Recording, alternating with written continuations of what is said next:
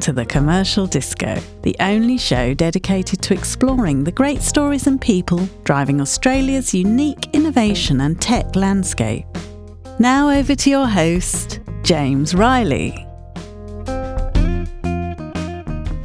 Welcome to The Commercial Disco. I'm James Riley. I'm the Editorial Director of InnovationAus.com. We're talking today with Leslie Seebeck. Welcome, Leslie. Leslie is the Chief Executive and a Professor at the Cyber Institute at the Australian National University. She's a member of the Naval Shipbuilding Advisory Board, and at various times, I won't go through your whole biography, there's a lot going on here inside and outside of government, but obviously spent time at the Digital Transformation Agency and within meteorology, finance, defence and PM&C at various times. So we're talking about the 2020 cybersecurity strategy today, and then cyber issues more broadly, maybe a bit later in the conversation. But given that it's so fresh, just wanted to set the scene a little bit before we get into it. So November 2019, Andy Penn was appointed to lead an advisory board to look at 2020 cybersecurity strategy. It's an update on the original 2016. I think there's been a refresh in 2017, but people would agree that it was time for another look at it. On June 19, the PM gave that kind of headland speech where he was warning of increased activity generally, COVID-related, but also he talked about the sustained attacks of an unnamed nation-state actor. Many people believe that was China. June 30 came that massive funding increase, a big cybersecurity commitment, I think $1.3 billion. Then the advisory delivered its recommendations on July 21st, 60 recommendations. And then on August the 5th, just a few days ago, Scott Morrison talked about some cyber issues related to the Indo-Pacific and painted a fairly grim or challenging picture of some strategic issues in our region. Anyway, yesterday, the cybersecurity strategy was launched. So against that backdrop, Leslie Seebeck, we've seen a very high level of engagement from the most senior levels of government.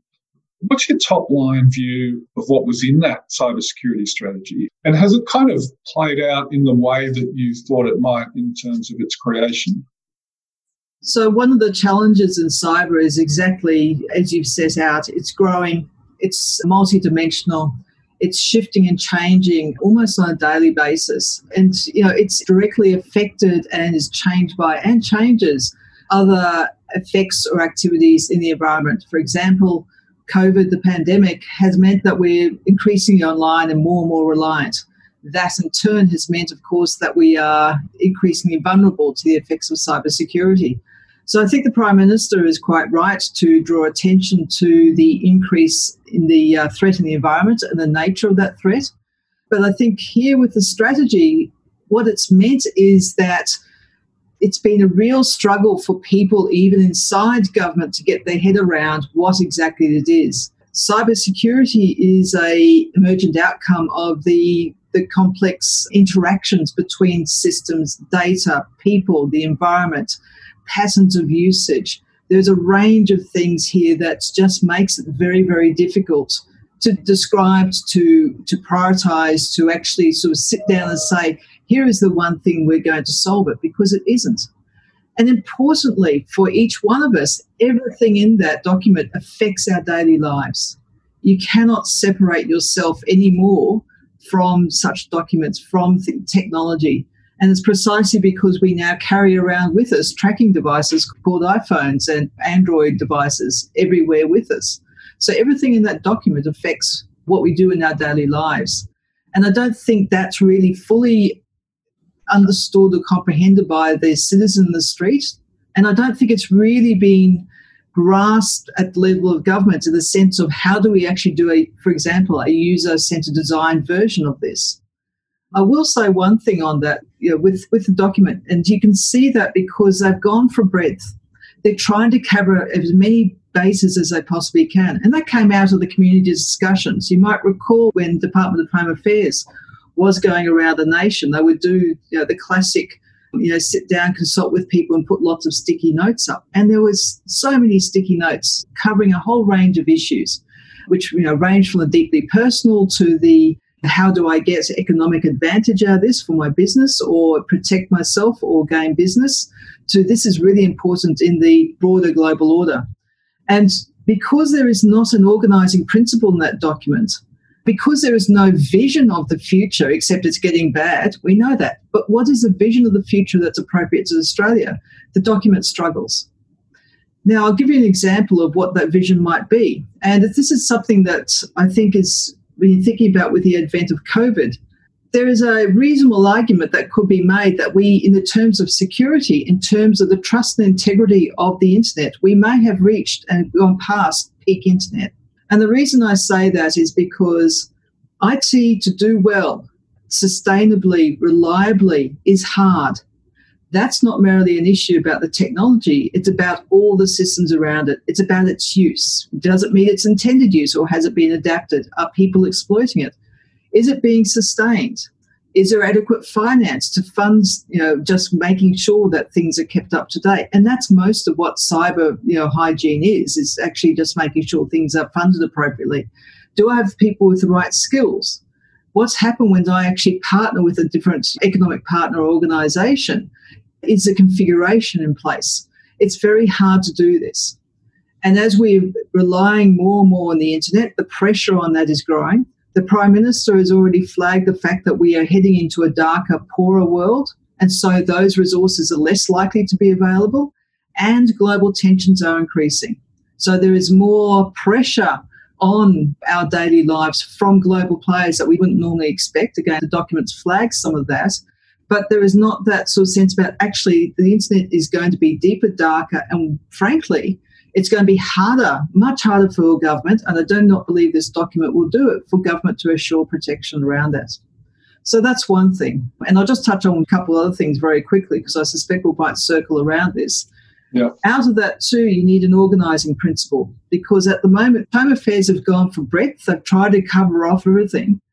And because cybersecurity or cyber is so multidimensional, there's not a prioritisation mechanism. If you're doing a strategy, you want an organising principle that reflects what you want for your country in the future. And I'll pose one. And I'll draw directly from the document the Prime Minister quoted the other day, the Aspen Institute Struggle for Power document. There is a chapter in there that talks about openness and the importance of openness as a tool for democracies to help establish an environment, whether you want to call that a rules-based order or a norms-based order, following on from Hedley Bull and so on, as an organising principle. And doing that, if we push democracy and openness as our organising principle, rather than some of the others that you can pick up as minor themes that tend to thread themselves through cybersecurity strategies now and in the past, that's got a range of significant advantages. Helps build trust with our citizens, reflects our values, builds on our strengths, because, again, Western liberal democracies have been able to use things like the scientific method to be able to build a strong science background, technology background, etc. It lets us exert soft power in the region and push back against authoritarian regimes and their practices, which are very insidious and tempting. And it enables us to think about statecraft. And once you've done that, so you've got a big picture about what the future might be, you've got an organising principle, then you prioritise and allocate resources. And that will give you a coherent strategy, which will then sort of tend to roll out. Okay, so we've got some giant themes there, and I guess that's part of what you've just pointed out. First of all, you're essentially saying what they're trying to do is too broad, and they haven't come up with a central theme of engagement for the various parts of the ecosystem or society. Talk to me about the user-centered design for a document like that. Is it literally a matter of finding that that organising principle and then stepping down from that? How do we get? I mean, this is a kind of a cross-economy, cross-society issue. So how do we engage all those different parts of that system? So the breadth is understandable. As I said, it's multidimensional. So it's fully understandable that they're trying to cover off things, but it tends to be a bit of a grab bag as a result. So what you need there is a conceptual structure to give it some shape and form, and that's missing. The user-centered design comes in as part of the big picture and where you think this is going and where those trends are going. What does the world look like? And it's not just merely a linear, it's getting worse. There are shifts and changes there. given the organising principle, and particularly if we are going to say, as a democracy, we believe that individuals are the core element of a democracy, for example, then naturally user-centred design will tend to follow out of that. If it's then saying we're a market economy and we believe that economic well-being generates from a regulated market, a well-stewarded and regulated market, then, of course, you will go back and say, what does this look like? Not merely from the point of view of large business, which features prominently in the document, but from, say, small startups. How do you build that? And so then as part of that prioritisation, you'd be sitting down saying, right, we've got the big settings, we've got the organising principle that align with our values. Let us sit down and work through that element about James. Let's take, James, and what does this mean for James in his everyday life and his aspirations? But we also need to avoid the problems about some view as user-centred design, and that is standardisation. And this is why you need that diversity of inputs and diversity of experiences. You need the small enterprises. You need different enterprises on the supply chain, for example, as well as the ones actually dealing at the interface of cybersecurity. You need James, who's sitting there, who's in the country a long way away from Canberra and the Australian Cybersecurity Centre, but he's trying to understand how he can sort of deal with this ransomware that's being attacked and how he can work with his community to build more resilience in that community, because government can't be there all the time. How then it also needs to take into account there's no reason why people inside government shouldn't actually also expose themselves to the same process, but they cannot be allowed to dominate it, because governments are there to serve the population, the citizenry of Australia, not to direct or control them. That's an authoritarian regime.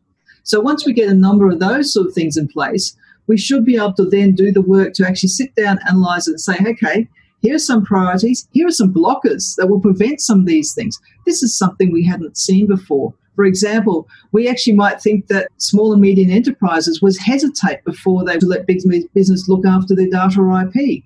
Or we might take someone else who's, let's call her Sarah for argument's sake, who's concerned about her data. How do we actually build that? And how can we build those into it, so the strategy, so it actually reinforces the organising principle, so we're better able to deal with that environment? Again, I understand, I really empathise with Home Affairs here. They've got a huge breadth of things that they have to cover, but they're clearly just struggling to work their way through, how do we think about this? And so the easiest way when you're under pressure to get something else is, oh yes, we've covered that one off, etc. Yeah, look, that breadth is very fascinating. I'll return to this shortly, but it does seem every time, or in more recent times, whenever we've talked about cyber or cybersecurity, we've also talked about what is effectively policing and intelligence, for want of a better word. But look, I wanted to ask you, just before we get there, still at the big picture, what was the difference in the design priorities, I suppose, between 2016 and 2020? In 2016, there was some kind of landmark initiatives. The creation of AusCyber was one that was added to the Growth Centres strategy, and obviously the appointment of Tobias Feakin as the cyber ambassador. But in this one, it's a little different. So what are the priorities that are different between 2016 and now? I will admit I'm sort of struggling to recall exactly what the details. Certainly AusCyber, the cyber ambassador, the international, having a second international strategy, and very important, and really important if you want to push back against that peak internet idea I was talking about before. But I will say the one difference is the fact that 2016 comes across as having more of that conceptual structure, the more of an understanding of the internet as, or cybersecurity as being an ecosystem of things that you need to address, and having the tools there to be able to do that. So AusCyber is clearly a tool to build that sovereign capability that is so critical to actually our place in the world. Similarly with Toby's role as well, it's very much, here is a tool or a mechanism that allows the government both to exert influence, but also to actually understand more the environment, rather than a tendency to have we'll just move the pieces around. So you have to understand these positions not merely as being just go and do, but also actually we've learned and we now want to be able to sort of grow or develop because there's more information and the world's changed. One of the problems about the emphasis on defence and national security mechanisms that we've seen since the end of the Cold War, because at the end of the Cold War, you might recall that we thought we'd won. So we sat back and said, great, sword into plowshares. But then we realized the world actually wasn't that easy. And instead of saying, okay, we need a multidimensional response, and this is not just Australia, I mean, you can sort of point to US, UK, the West in general. We said, we have to keep our defence capability up and our intelligence for that purpose. And I'll get to what happened in the war on terror in a moment. But then we let the civilian side and all the things about resilience and coordination and everything from Radio Australia to Voice of America to some of those other mechanisms we had in place, those tended to die, but we kept the military going. When you allow yourself only one tool or one mechanism to deal with a difficult and changeable environment, you'll leave yourself vulnerable to only using that one mechanism. Often, if you're building a house, you don't just go in with a hammer. You'll have, you'll have saws, you'll have, paintbrushes, et cetera, et cetera. But we've had a tendency just to sort of say, actually, we've done this, we'll just have the hammer. And so what's ended up happening is that over time, that sort of focus has grown in range to a whole range of problems. So now we have the military, for example, doing everything from, because we keep putting money into them, everything from bushfires to pandemics to aged care. We've got, national security is now the first thing you pull out for any issue they might have to deal with. And the war on terror has shifted that focus from the external to the internal. And so we've seen the rise of the law enforcement side of the house as being, and now people like you and I are, we're under suspicion because of that focus on terrorism. And that's similarly, the hammer then will start looking and say, actually, I can see other things here. I can see business transactions. I can see, your behaviour might be a bit odd today, so that's really suspicious. And this is one of the reasons trust is breaking between the citizen and government and democracies. Yeah, you've got to feel for the designers of this strategy. It is a massive task. And, to me, as in so much government policy, a lot of the task is simply a communications issue. And I think maybe that's probably, we'll see what happens with the 2020 strategy, but it's something that's been a little bit underdone on the cyber side. Just very, very quickly, I think you probably addressed it in those comments, but this nexus of policing and security, I suppose that's quite simply a product of the process you've described around war on terror. The other issue too with cyber is it's growing. I mean, the cyber of 20 years ago is quite different to the cyber now, precisely because of, again, the mobile devices we carry with us everywhere. To me, that's been a sea change, which we just accepted. I mean, now we carry these things with us all the time. 20 years ago, I remember Palm Pilots, they were a bit of a toy. The thing is, though, that because it is so embedded on our daily lives, this isn't a topic and an area that is too important to be left to the military, who are well aware of the constraints because there's a whole range of rules that have been evolved over a century plus about, the use of the military in civilian circumstances, which is lacking around a lot of the law enforcement because they've always been more engaged with the community. But these things are too important to be left to the national security community alone. And similarly, we need to make sure, again, whereas all those governance mechanisms that have, as I said, grown up with the military over the years, also need to grow and mature on the other side. So accountability, transparency, people being held to account.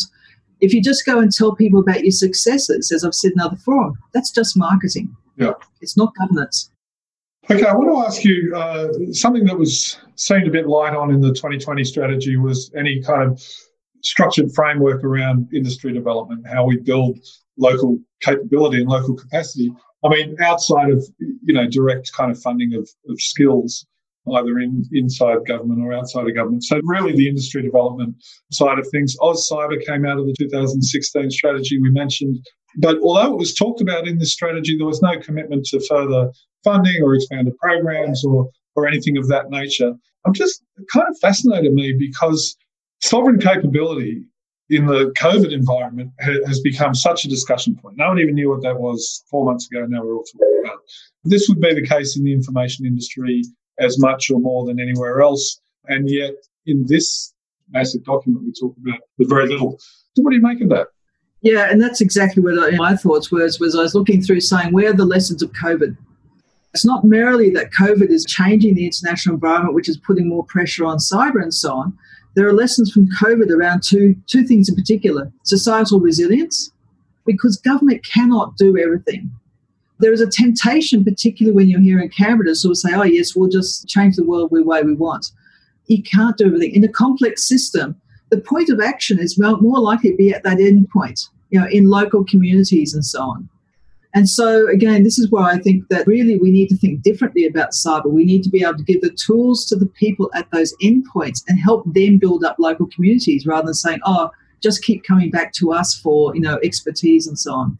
So that's one thing, is how you actually think about resilience. What are the lessons from COVID in this environment? And I don't mean the lessons about, we'll just close down borders, the top-down control, immediate reaction. There is an element of that, particularly if you know you're under attack and you need to sort of, do things like, again, quarantine. A lot of the language is very similar too, quarantine the system, etc. But the other thing too is all the issues around sovereignty.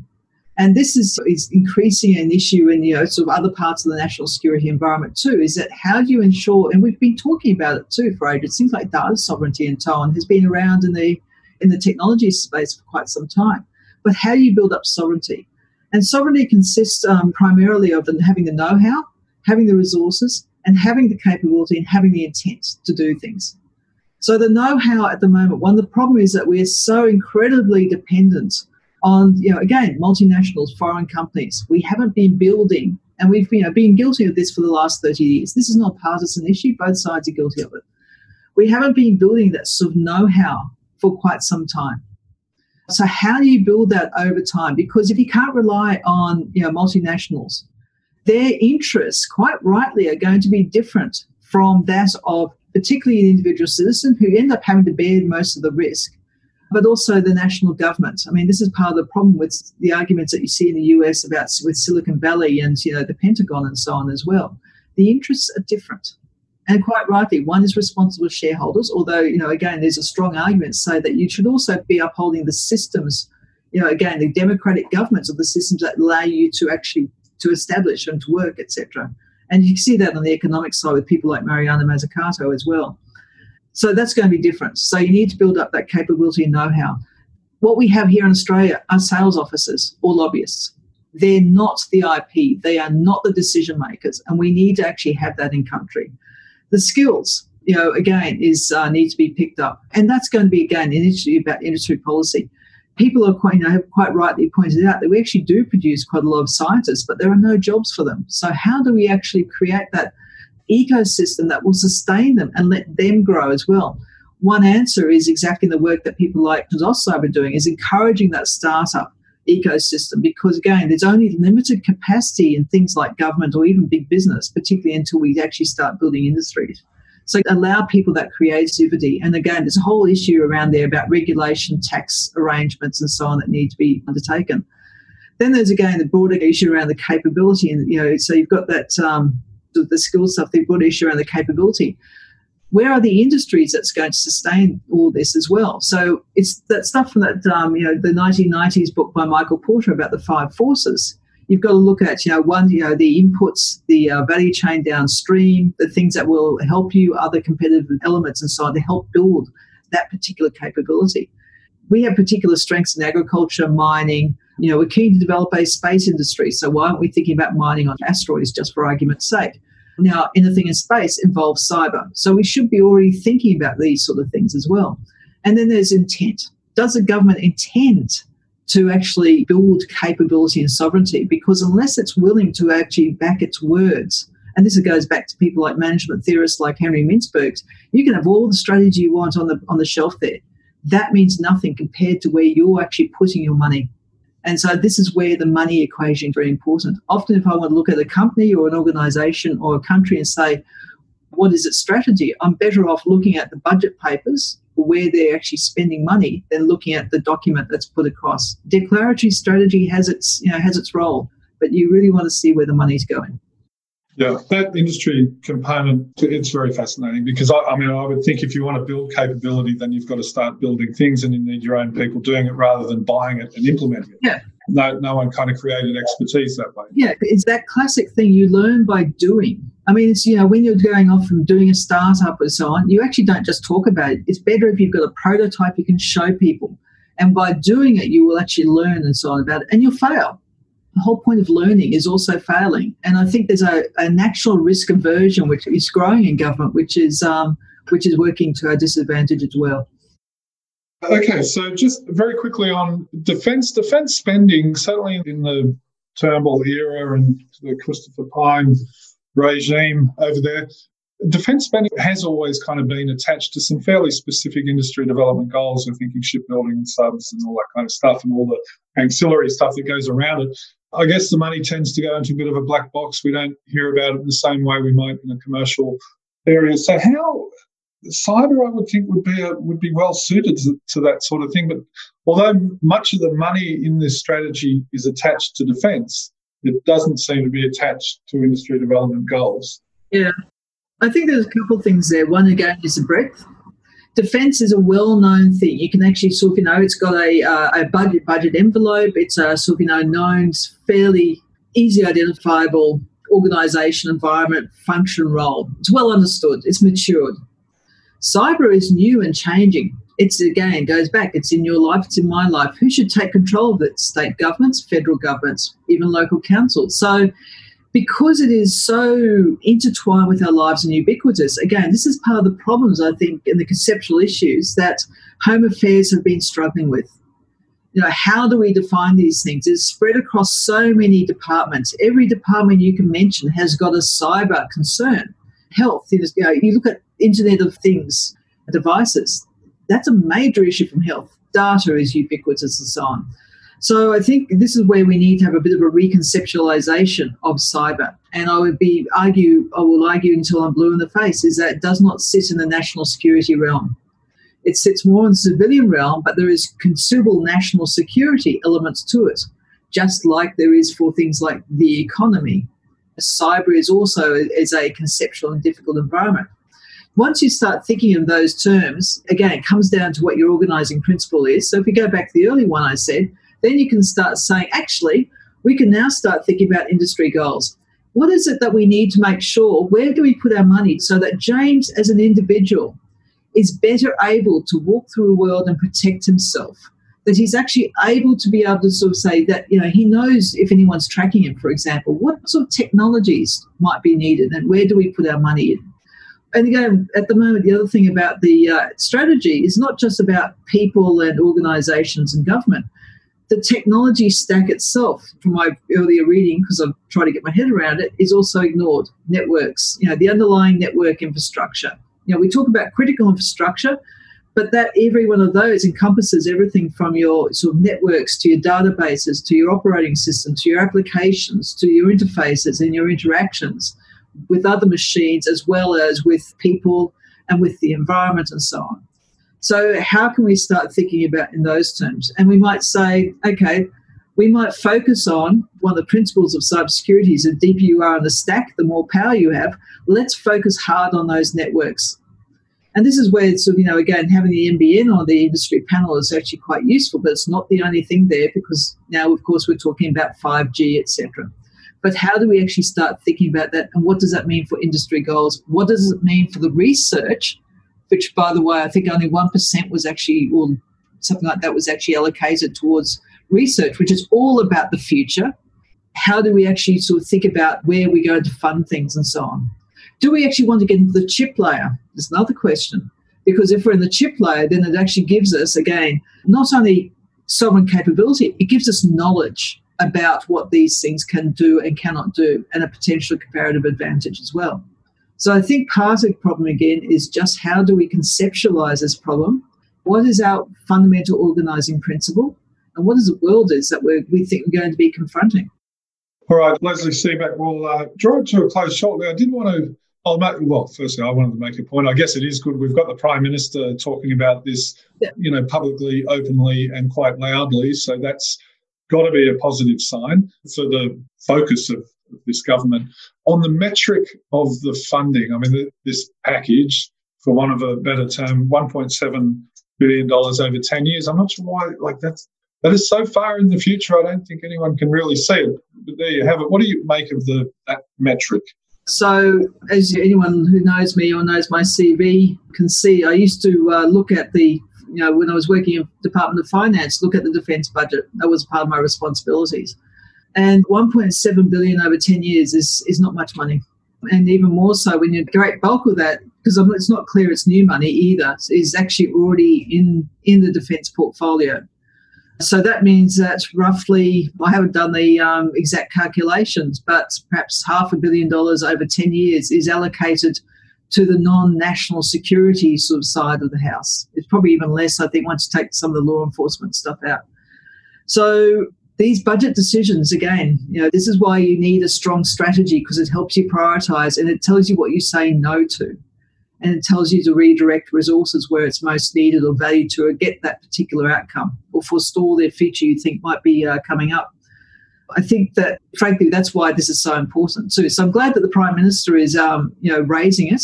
I think there needs to be, congratulate the government on having a strategy, but it's like, it's version 1.0. I think we'll need another couple of iterations to be able to get that understanding of, really what it is that we need to do given the futures that are out there and how best we can protect Australian democracy, values and citizens.